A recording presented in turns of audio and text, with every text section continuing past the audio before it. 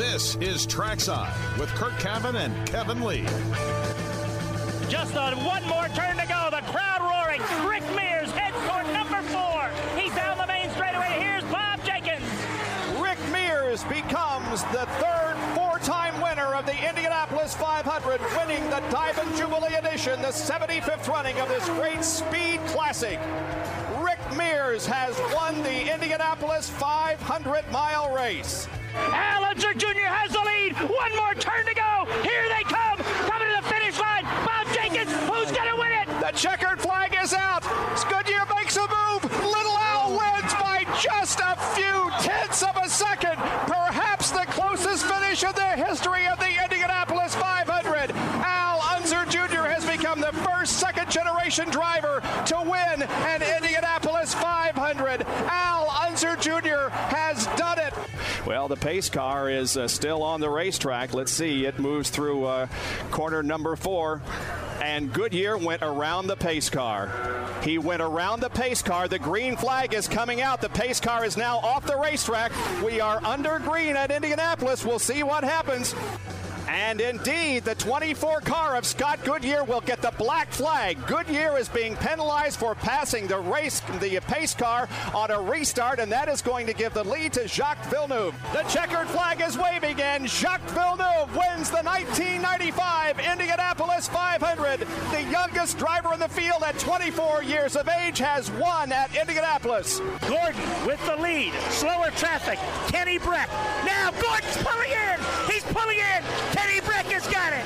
Robbie Gordon, we didn't think he could make it. Kenny Breck has picked up the lead now with one lap remaining. Checker flags are out, and you name it, a new face will adorn the Borg Warner Trophy as Kenny Breck wins the 83rd Indianapolis 500-mile race. And who will be there to greet him? Four-time Indianapolis 500 winner, A.J. Foyt.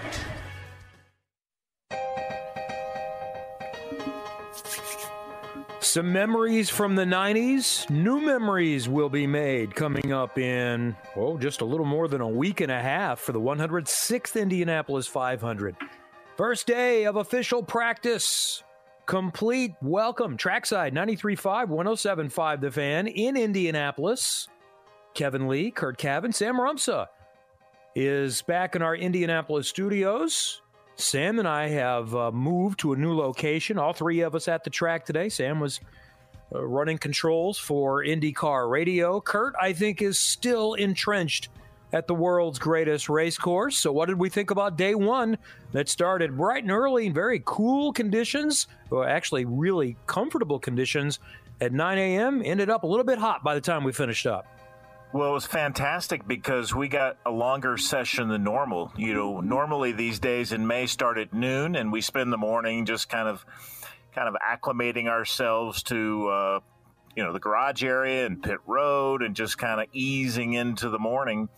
But not today. Cars on track at 9 o'clock, cars at speed at 9:15, and except for that break in the middle where we watched one car go through a refresher program, it was pretty much all hands on deck all day. A lot of laps turned, 3,200 plus laps. And so that's a very productive day for what really amounted to 5 hours of practice time. And then tomorrow we'll get back on the noon to 6 regimen that we're familiar with.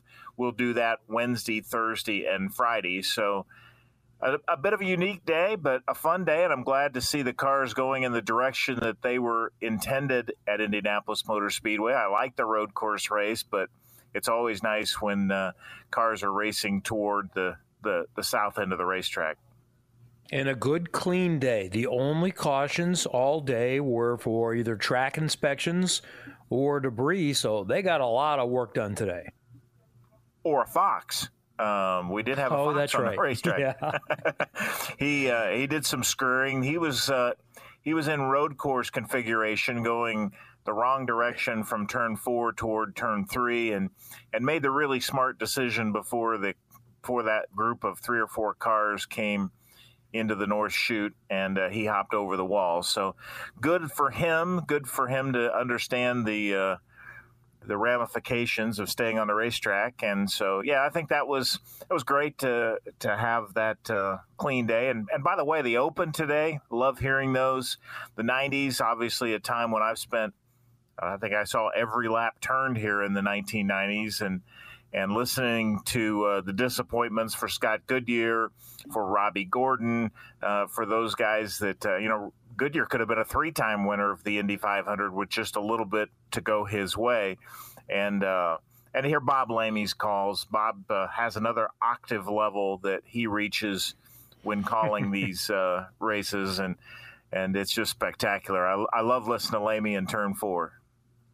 And I was standing next to him when Goodyear passed the pace car that year. I was a spotter back in 1995 when Jacques Villeneuve won the race.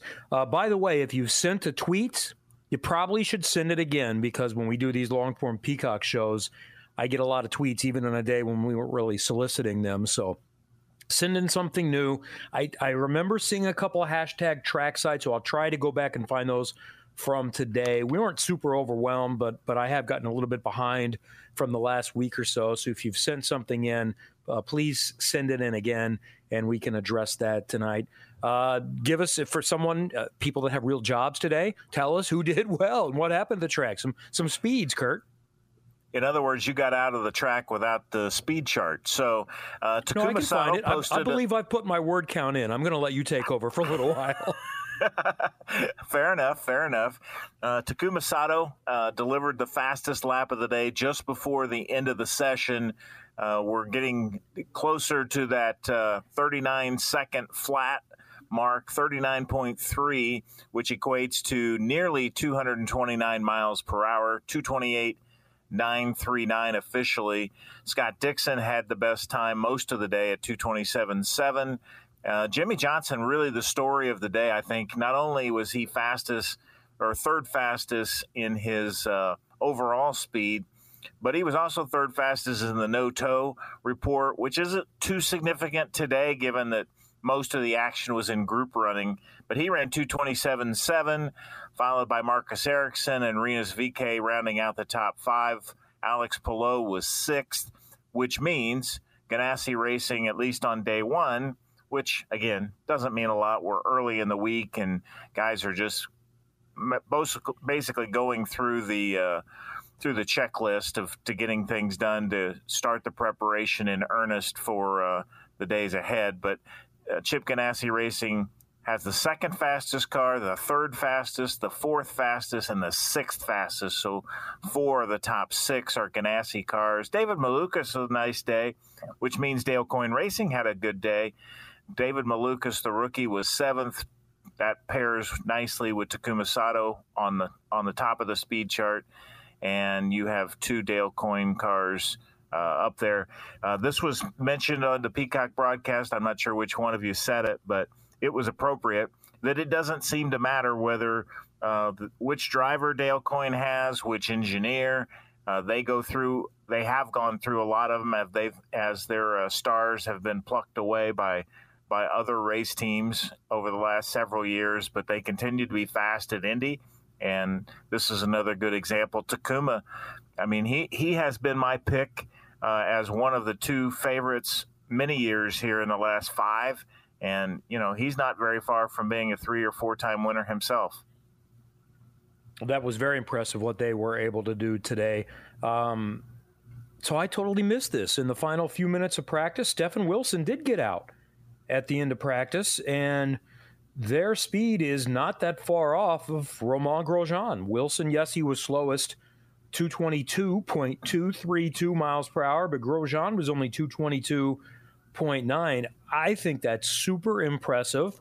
And I'll be honest, and this is not just me, this is kind of the chatter in the garage as I walked through before we went on air this morning.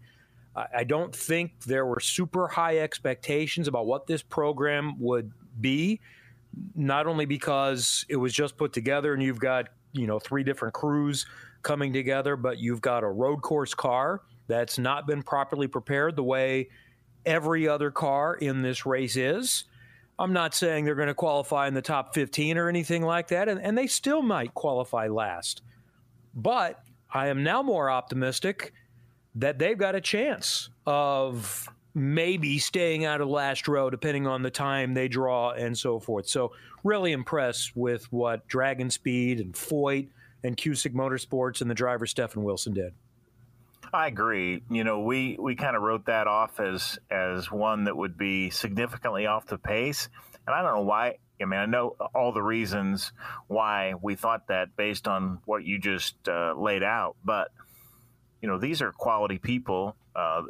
Elton Julian's bunch. I mean, they got Will Phillips and John Comiskey. Comiskey. There was a John Szymanski that used to work at Newman Haas, but with John Comiskey. Those are pros. Will Phillips was the technical director of IndyCar, for heaven's sake. So they've got talent. They know what they're doing.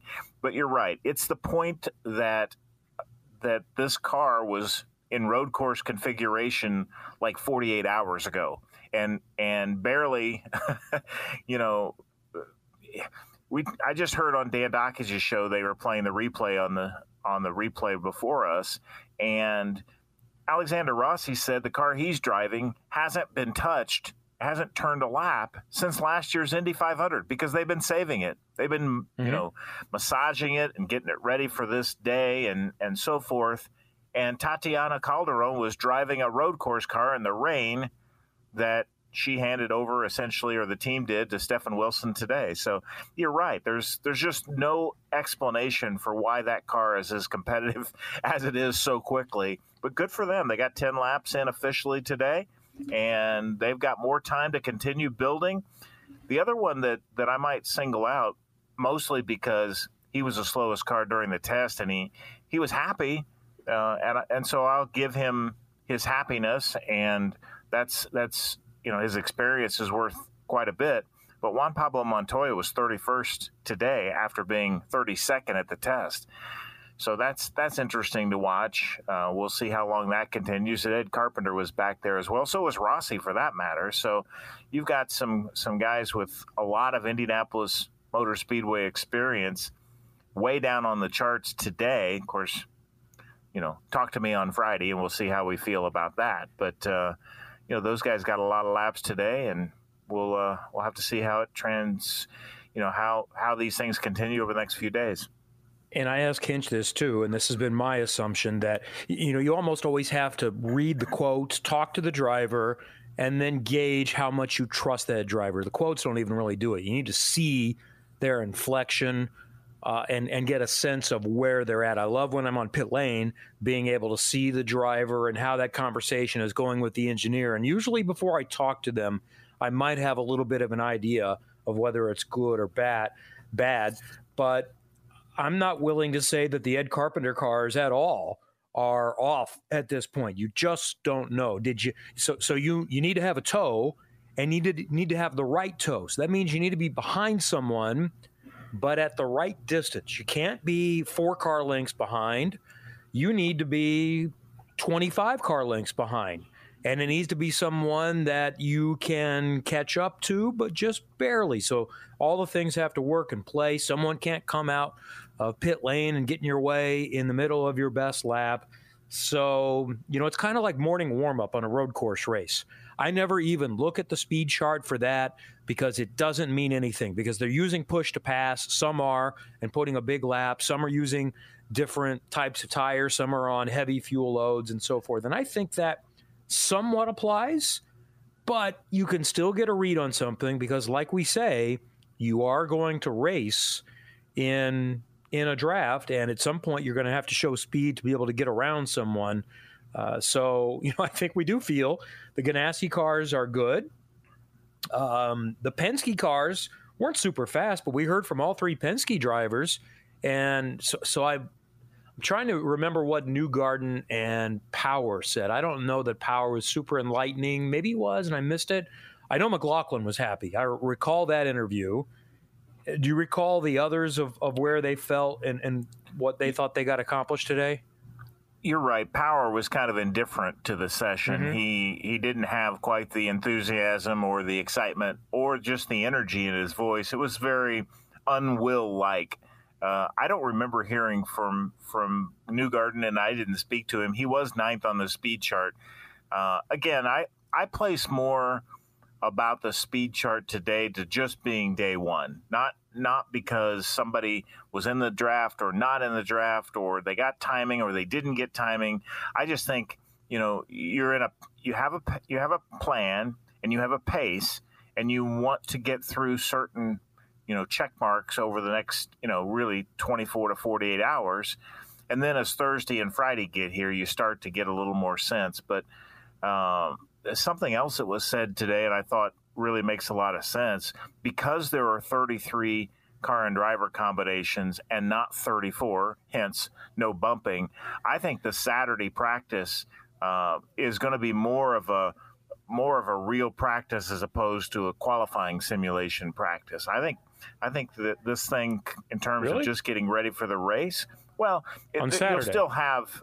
Yeah, I think you're going to have some of that. I think Hinchcliffe brought that up today. Did he? Yeah, he mentioned that I it would should be listen more to of him. a regular practice. Yeah, you should. He was very good today. In fact, he did a lot of talking. So the idea that you didn't have a good helper is not true. He was very good today. The point is, I knew he'd be good. The point is, it's the speed chart is true, but I think it's just day one. That's the way I look at it. So let's revisit it, and I'll ask him about that. So there was about I took a 6-minute break for lunch where I took the headset off, and he and Parker, and by the way, it was nice to have Parker Clearman with us, who is a front-running, he does a part-time truck schedule, and he's 14th in points. He's missed several races because he always runs up front. He's finished in the top 5 a few times, and he's an IndyCar fan. He was in Formula Cars, and this is kind of where he wanted to be, and the opportunities ended up in stock car racing. But that would surprise me on Saturday in the hour and a half. The only way that happens is if it rains 2 days this week, in my opinion. And one, because they're in qualifying boost. And yeah, that's true. My recollection is, I remember asking this, can they turn it down? And I believe I was told no, that they have to run the qualifying boost on Friday and Saturday. So that does you no good at all to work on your race car, because that's not the way that's not the horsepower that you're going to have. And I also think that even though there's no bumping, the only way you're not working on your qualifying car is if you're just slow. And you're going to be somewhere between 27th and 33rd, and you're thinking, what's the difference? Otherwise, because it is still tenths of a second and less, and because it's difficult to pass, I think qualifying matters and has mattered for the last couple of years more than it used to. Doesn't mean you can't go from the back to the front like Simon Pagenaud did last year and some others have done, but it's just a little bit more difficult to happen. So I think it's a little bit closer to road course qualifying, that you really, one, you want to be in the top 12 to get the extra network TV time, but I think you want to be 15th compared to 20th. That's 5 spots that you don't need to get in the first stint to set yourself up later for the race. Well, I think part of the discussion may hinge on the idea that there's going to be cars in the 25 to 33 range that aren't going to be really top 15 contenders. And you're probably going to have some of those guys a little more focused. And that may be really what we were driving at. So, we'll see how it all shakes out. And you're right about the boost. You can't turn it down. And so it kind of does you no good to kind of tune your car to something that is a little bit false, because that's not how you're going to race. But, race conditions are really what we see more of. I remember it wasn't too long ago that those, you didn't see the kind of action like we saw today. You didn't see that until deep in the week. I mean, guys had been on the racetrack quite a lot by this point before they started running in these big groups. That kind of started really with the Andretti guys, probably 2016 or 2017, where we started to see these big groups so quickly in the week. So day one, and we already see a lot of it, which is why I said earlier, the no-tow report is really a mirage, because almost nobody was out there by themselves today unless it was very early on. And I think that's one of the reasons for, we all miss the days of a full month of May and all this practice time. But the problem was we saw a lot of sitting around. And we can all recall the days not that long ago where we might be looking at the track and it's green and there might not be anybody on the track. I can recall sitting in the PA booth when that's happened before. And a lot of times when there's 2 or 3, and boy, I remember brief moments where maybe we had 3 or 4 on track, but that was short-lived. And one of the reasons why it was so busy today was, hey, it's supposed to rain tomorrow.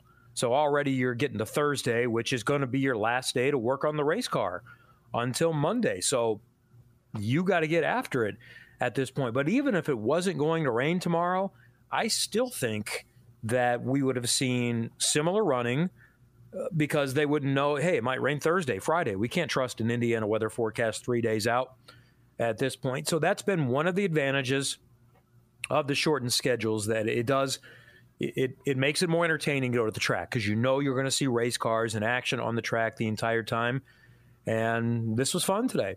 And what we'll be watching tomorrow, hopefully, and Thursday is, when we start to look more, do they get the cars better? Can somebody third and fourth in line get around someone? Or do you, like Hinch talked about, just have to wait for a mistake? Like we talk about in a lot of fronts. That's true. Yeah. This schedule really defines the fact that it gets late earlier, because you're right. There used to be so much time that you could kind of ease yourself into it, or go out by yourself if you wanted to, or go out with 3 or 4 or 5 cars. And really, it was giddy up even in the morning session today. You had groups of cars that you typically wouldn't have seen until deeper into the process a few years back. So it was really fun. I think the weather was just perfect. I took a walk during the 1 to 3 o'clock hour and went through the garage area and saw a lot of people, and it just felt like May. And there's no better feeling for people that listen to this show and love Indianapolis and the Speedway and so forth. And it felt like May today. Andy Merrick is up there with our buddy Indy 44, Matt Archuleta, as a must follow on Twitter for IndyCar fans. And he sends this to me. Power on his day. I was running deep in traffic to get a feel. It was actually pretty good. Just need to get running by ourselves a little better. It's hard to be good in traffic and not be loose up front. Trying to work on that. I'm pretty happy with the race car. And that goes along with what I remember he told me at the end of the test. The race car is fine. What I don't know is how we're going to be in qualifying. And they may not know until they get to Friday. And as Hinch explained, and we've talked about before, sometimes one manufacturer works better with the extra boost than the other. So who is that going to be? And it appears that Chevy has something different to begin with already this year. Last year, it was Honda that was better in qualifying, but Chevy was fine, or pretty close as far as the race was concerned. Will there be a difference this weekend, too? Well, it's interesting you say that. So, I don't like to draw a lot of conclusions to what we saw today, but of the top 13 cars, 10 of them were Hondas. And Hondas were the first 4, and we mentioned how good the Ganassi cars were. You throw in Rinus VeeKay on the Chevy side, Joseph Newgarden in 9th, and the other Chevy was Sage Karam. So a little shout out to the Dreyer Reinbold guys who making kind of their debut for the 2022 season. So good for them. When we come back, we'll get into some of your Twitter questions if you have some, and I'll try to look back a little bit at Kevin Lee 23, at Kurt Cavan. We'll continue to discuss happenings from today. I'm going to check in with Kurt with what else. I know I saw something. I haven't had a chance to read the article, but I saw something on Sports Car 365 about IMSA and IMS, so maybe the idea of talking about the head of the FIA in a WEC race a couple of weeks ago has worked to put the pressure on IMSA about an endurance race at IMS in 23. Nathan Brown might have wrote about this as well, so everybody look into that, and let's summarize that coming up in just a moment, and we'll have some commentary and much more on the opening day for practice for the Indianapolis 500. 93.5, 107.5 The Fan. Hi, this is Takuma Sato. You are listening to Trackside on 93.5 and 107.5 The Fan. Fastest of the day today, the two-time winner, 228.939 miles per hour in his Nurtec ODT. Dale Coyne with Rick Ware Racing Honda. Thanks for staying with us. 93.5, 107.5 The Fan. We continue nightly for an hour, followed by Beyond the Bricks with Mike Thompson and Jake Query coming up at 8 o'clock. Coverage of practice on Peacock all day, every day, noon until 6. This weekend, make note, Peacock is where you need to find us on Saturday and Sunday. And then the final 2 hours of practice, the Fast 12, knockout qualifying, 2 rounds of that, that is going to be on NBC, still on Peacock on Sunday afternoon. And they did finalize and confirm the change of the schedule. They wiped off the last row shootout and so forth. So 31 through 33 are not going to have to go out and requalify on Sunday to determine where they're going to be between 31 and 33. So if you're 13 through 33 at the end of the day Saturday, that is your starting position for the race, and you can take Sunday off. I just wanted to say, and I know you're on the broadcast, and this isn't for you to say, but I'll say it. But all these years of me coming to the racetrack, and people at home couldn't really follow what was going on unless they were getting radio updates. I mean, the opportunity to listen to the IMS radio network, or to listen, through the various opportunities, or to watch Peacock. I mean, we've come so far, but I know, I just want to say what a great coverage you get of this race and the practice days and the qualifying days. It used to just be hourly updates, and it's so much more than that. And we're all appreciative of that. I wish in a perfect world it was free, but I wish I went to the grocery store and I just picked out what I wanted and it was free too. That's kind of how it works. It costs something to produce these things, and everybody's trying to make a living. And I'll say this too, because I see tweets about, why don't we have telemetry all the time and the last lap speed and deltas and all of this. This is not the full crew. We're still trying to save, and I say we, I'm not in charge of budget, as we know, but we don't have I have no idea how many people we have, but it's in the hundreds that we have on a race weekend, certainly for the Indy 500. And it's, a dozen, it's actually, I'm sure many more than that, because it still takes the camera people. But the point is, we don't have the exact resources that we have on race day. There are not as many people in the truck. Some of the people are multitasking, doing 2 or 3 jobs at one time. That said, like you're pointing out, it's a significant step up on quality than just simply static cameras and taking a PA feed, which is what we used to have. And by the way, most of us love that. We just like hearing the sounds of the racetrack and seeing a car go by a camera. But I feel pretty good about what we're doing, and I know radio feels the same. Sam, is radio on the rest of the week in the afternoon, or was that just an opening day kind of thing? 12? You're doing all day? And today they only did 3 to 6 because they were smart. They decided, we're not covering one car for 2 hours.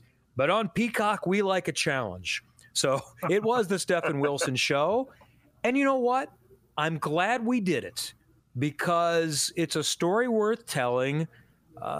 This is a commercial sport, and we as the TV partner are partners. We are our partners. We have a deal with, I don't work for IndyCar. I don't work for the Indianapolis Motor Speedway, but there is a relationship between NBC Sports and the track and IndyCar, and in some ways with the teams as well. And we understand that, hey, we're in business to help each other out as much as we can. Sometimes there's a journalistic issue. We may say things that not everybody is pleased with, but when we can, we want to help the sport grow.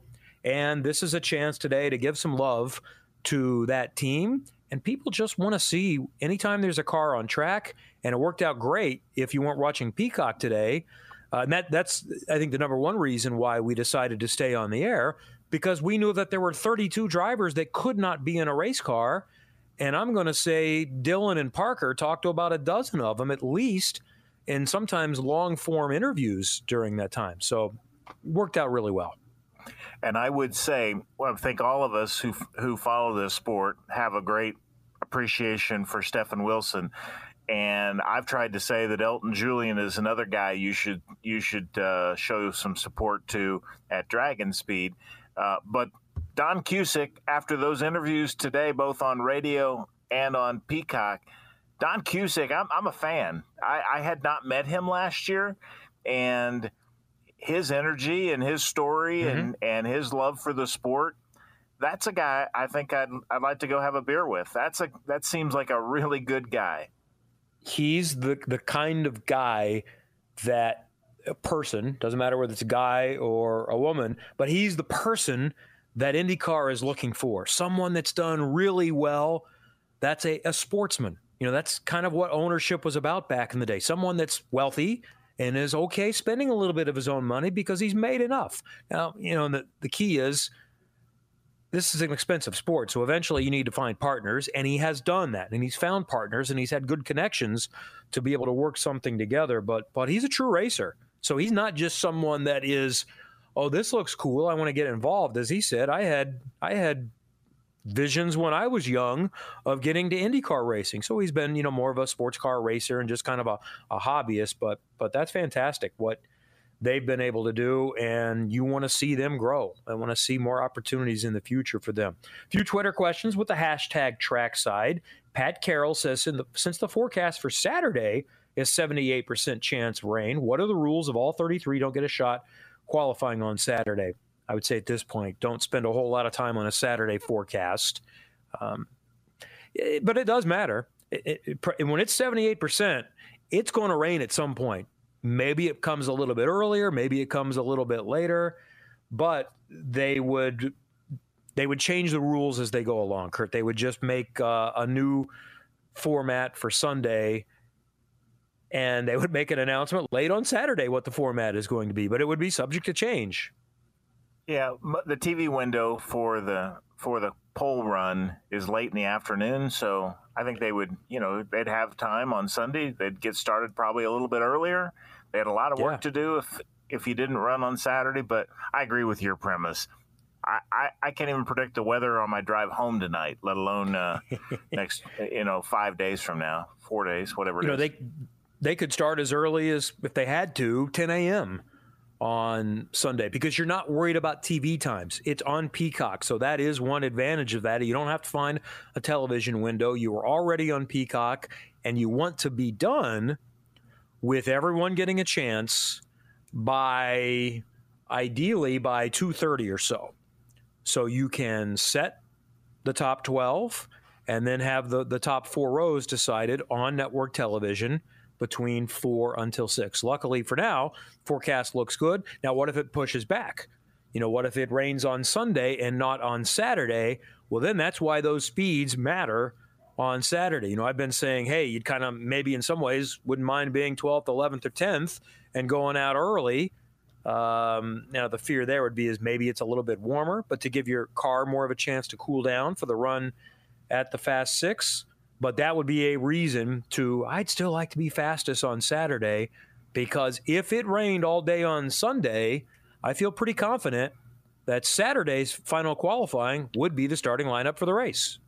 Absolutely, that would be the case. So I'm trying to scroll through and see if I see any other hashtag.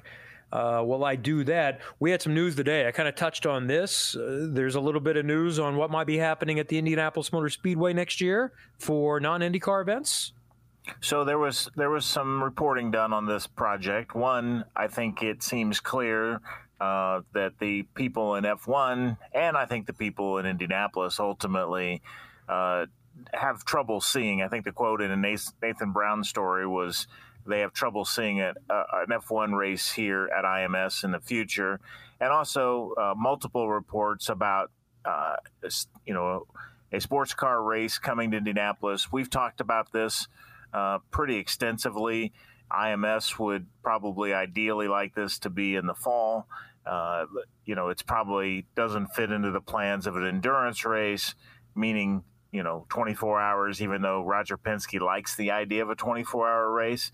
But the chance to bring IMSA here seems to be gaining momentum by the day. And I wouldn't be surprised if it happens in 23, but no firm plans yet. To the F1 thing, it's what we've been talking about before, and really what we've been talking about for a couple of years. At one point I had some optimism that F1 would need a home in America, and this was before, a pandemic helped Drive to Survive on Netflix become a superstar hit, and that worked in their favor. But they're going to want to have a home, and if Circuit of the Americas 3 years ago was in peril, they were in danger of losing their state funding, and a lot of people thought they're going to be done pretty soon. And then it's, what's the next best place that's ready-made and is eligible to be a Formula One track? It's right here in Indianapolis. And at that time, I thought it's probably going to happen. And then you see the resurgence of what's going on at Circuit of the Americas. Okay, that's probably going to be tough. And then when Miami comes on, they've already got 2 events. Probably not going to see a third. And then you add a third in Vegas. There's no way right now they're adding a fourth. And they're certainly not discounting. And here's the other scenario. The way it could have happened is F1 would have had to need IMS much more than IMS needed F1, which would mean a significant discount, because there is no way to be able to make your money back if you're paying a $30 million sanctioning fee. There's not enough sponsorship that is available to do that. And I think F1 has moved on from thinking, let's go to Indianapolis and in a big facility that makes us look small, because even if we draw well, we're not going to draw like, the Indianapolis 500. It's going to look empty, even though they draw well. And then the Miami thing was a bigger success, I think, than even you and I expected. I think we thought at first maybe it works, maybe it doesn't in a parking lot. And then we saw, it looked like it could go pretty well. And I think it was a home run in terms of an event. And I think Vegas will be similar. So let me go to some of my media sources for sports car news and people that are on the beat to and I haven't read this, so we're going to be doing it on the fly. But John DeGeese at Sports Car 365 is a trusted resource and is on the ball and all these things. Not that Nathan isn't, but that's not his beat. He's got his sources here at IMS, and I haven't even read Nathan's story, so maybe it has all of it in there. But from what you said, I think there's more information out there. IMSA is looking at all schedule options for 23, according to series president John Doonan, who has not ruled out the addition of an endurance race at IMS. Last month, he said that a 5th Michelin Endurance Cup round would not be possible at the moment. However, IMS owner Roger Penske indicated that he remains in talks with IMSA on the potential for an event this year. Penske told reporters earlier this month that an IMSA race must be an endurance race, believed to be at least 6 hours in length. Sports Car 365 understands that both organizations are currently in advanced negotiations with Indy, likely to replace 1 or even 2 existing events on the WeatherTech Championship schedule. So I got some guesses, and I think I've even mentioned one of them. Unfortunately, I fear if something goes away, that's going to happen. But let me see if John puts any guesses or has any sources on this. Doonan said that dropping the WeatherTech Championship schedule from 12 to 11 events in total to maintain a similar runtime for competitors is a scenario that could be on the table. So when you're talking sports car racing, it's not just the number of events, it's the number of hours that you're running the car. So if you want to do a 12-hour event, that's not replacing a 2-hour and 40-minute event as far as the budgets for the teams are concerned. Should Indy be added to the schedule, it would come as a 5th Endurance Cup round with all 4 of the existing venues, including the Salem 6 Hours of the Glen, serving as a pillar for the series. Doonan said the Glen, track that is owned by NASCAR, has a long-term future, as does the Rolex 24, Sebring, Motul Petit Le Mans. Okay, he doesn't get into any guessing there. So here'd be my first desire is that Watkins Glen is not a 6-hour event, that it becomes a standard length race. IndyCar is added on as a combo with that weekend, and then Indianapolis becomes an endurance race, and maybe there's just one casualty. That's my desire. I don't expect that to happen. The 6 hours at the Glen has a long history, but I still want to see IndyCar back at the Glen, and I think the only way it happens is it needs to be combined with sports car racing. No road to Indy there. It's just IndyCar, and then you run as many of the support series, which is part of the business model for IMSA. I fear if something is going away, that Mid-Ohio might be in trouble, and I wonder about Laguna Seca as well. I just watched that race a few days ago, and now I know their business model is not based on fans at the track, but it's a long haul for the teams to go out west for a one-time trip. So if two were to go away, maybe Lime Rock had a good crowd. I did the Lime Rock race last year. Yeah, it had a good crowd. Road America has a good crowd. It's not going anywhere. I think those are probably the races that come to mind. I'd be surprised if Detroit is going anywhere, especially, now going downtown. I don't recall what the official announcement was, but I'd be really surprised if Detroit is in peril in that situation. Maybe it is. Maybe it could be. Maybe that is something that is more difficult for a street race closing down and makes the weekend a little bit longer. Maybe it can be shortened if it's just an IndyCar weekend. But I know IMSA and the manufacturers like being in Detroit. So that's just kind of a guess on that. What else? I know you had a couple other things I thought we should talk about in this segment. Well, the other thing I just wanted to bring up, talk a little bit more about Jimmy. I thought that was a really strong effort. You guys talked about it, but flying back and forth to help take care of his kids as his wife is on a business trip, I think that's really surprised I missed that me. part. I must have taken my headsets off. Tell me the story. So he's going back and forth with pretty good regularity to Charlotte because his wife's been overseas on a business trip. I can't remember what her business is. I should have paid a little closer attention on that. Maybe it was said, but he didn't say it in our media scrum this afternoon. But yeah, he's flying home. For example, on the Monday after qualifying next Monday, he's going to fly home at 4:00. He's set to go. So he's got a couple days off there. Yeah. But he's doing dad duty. I mean, I thought that's really cool. I mean, it's interesting that, I think the whole thing about his wife having a business trip, you just wonder, hey, we had this on the schedule, this Indy 500 thing, but I understand she's got a career as well. So it's just interesting that Jimmy has a lot going on, and yet, he's making time for so many things. He found out yesterday that he can have his family get a photo taken after qualifying. He's like, we don't do that anywhere else. He thought that was a big deal. He's excited for his kids to be in the photograph with his wife and to be photographed with their qualifying picture. We know that to be a tradition at Indianapolis. He didn't even know it existed.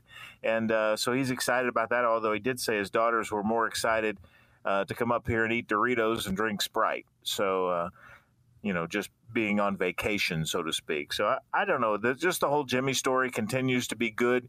If he wins Rookie of the Year, and he's off to a really good start, he'd be the oldest Rookie of the Year winner, beating Lynn St. James.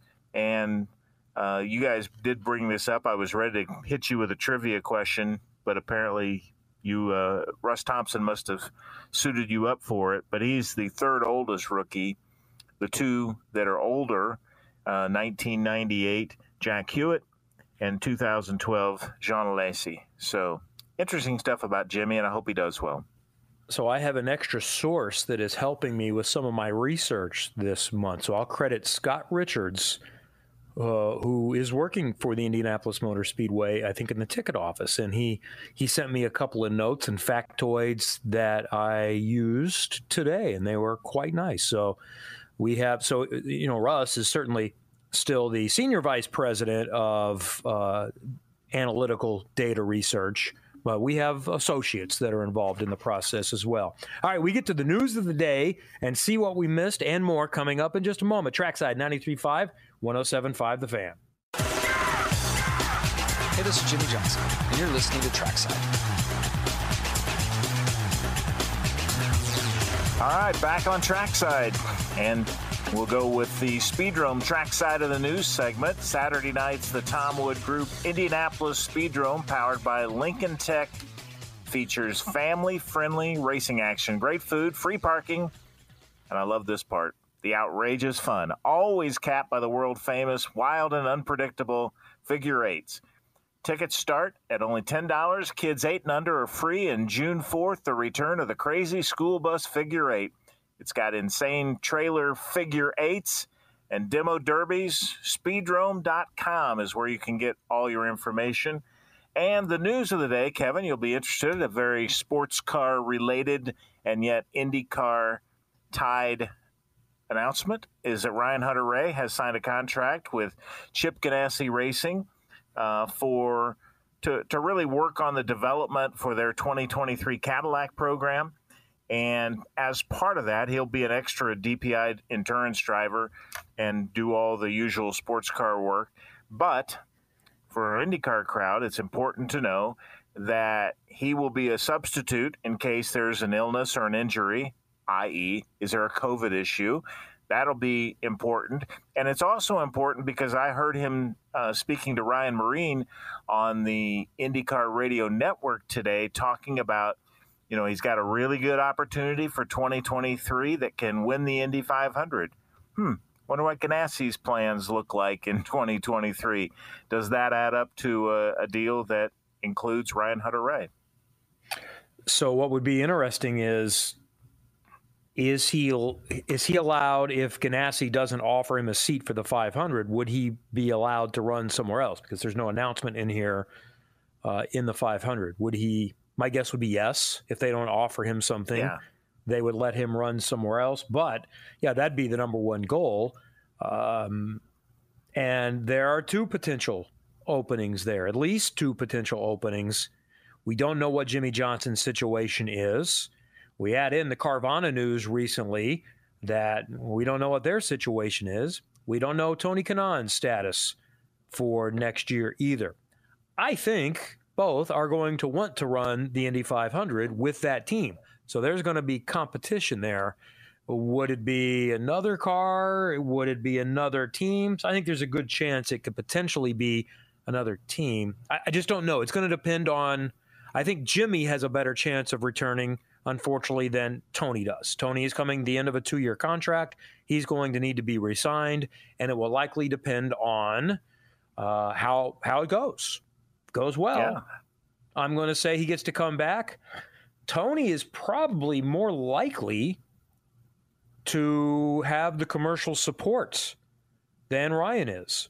Ryan has not had to go out and find his own partners. Now, maybe he has developed some relationships here in the last little while where he can help bring some funding, but I got to believe that American Legion really likes Tony, and then he's got many associates as well that can help fund a race car. Plus, he's someone that you'd, I think, want to hire anyway at this point. So that's interesting. So a test driver for the new LMDH program. GTP is the class next year. There's nothing said. There's nothing definitive if he's going to have a drive, but I think it said he's potentially an endurance driver and the first fill-in. Well, I think it's really good news for Ryan, who is very deserving of an Indy 500 ride. And by the way, his Indy 500 opportunity might be part of his pay for doing this development deal. It could be part of the deal. Anyway, that's our news of the day. Next Wednesday and Thursday, May 25th and 6th at Circle City Raceway. And that marks the return of the biggest names in USAC AMSOIL National Sprint Cars, running a 2-night extravaganza presented by Maston and Kane Warehousing Services. You're talking about Brady Bacon, CJ Leary, Justin Grant, Tanner Thornton, and those are just some of the names slated to race. And JMV will be live on site on Wednesday at Circle City Raceway at the Marion County Fairgrounds. You can find all the information at circlecityraceway.com. And Ryan is helping Callum Ilott as well, working with That's right. Juncos Hollinger Racing as a driver coach for this year throughout the month. All right, fun day today. We'll try again tomorrow. Noon until 6 is when thing goes, weather permitting. We'll be on Peacock. I do not believe if it's pouring down rain. I know Radio Kevin can get a lot done, but I believe we're going to lay out for a little while if we lose the track at any point, or at least that's going to be my request.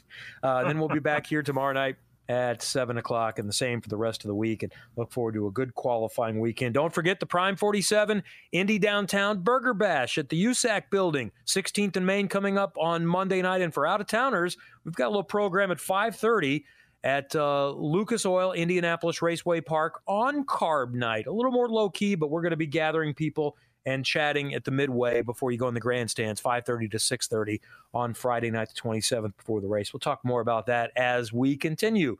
For Kurt and Sam, I'm Kevin, and it's Beyond the Bricks with Jake and Mike coming up next on 93.5 and 107.5 The Fan.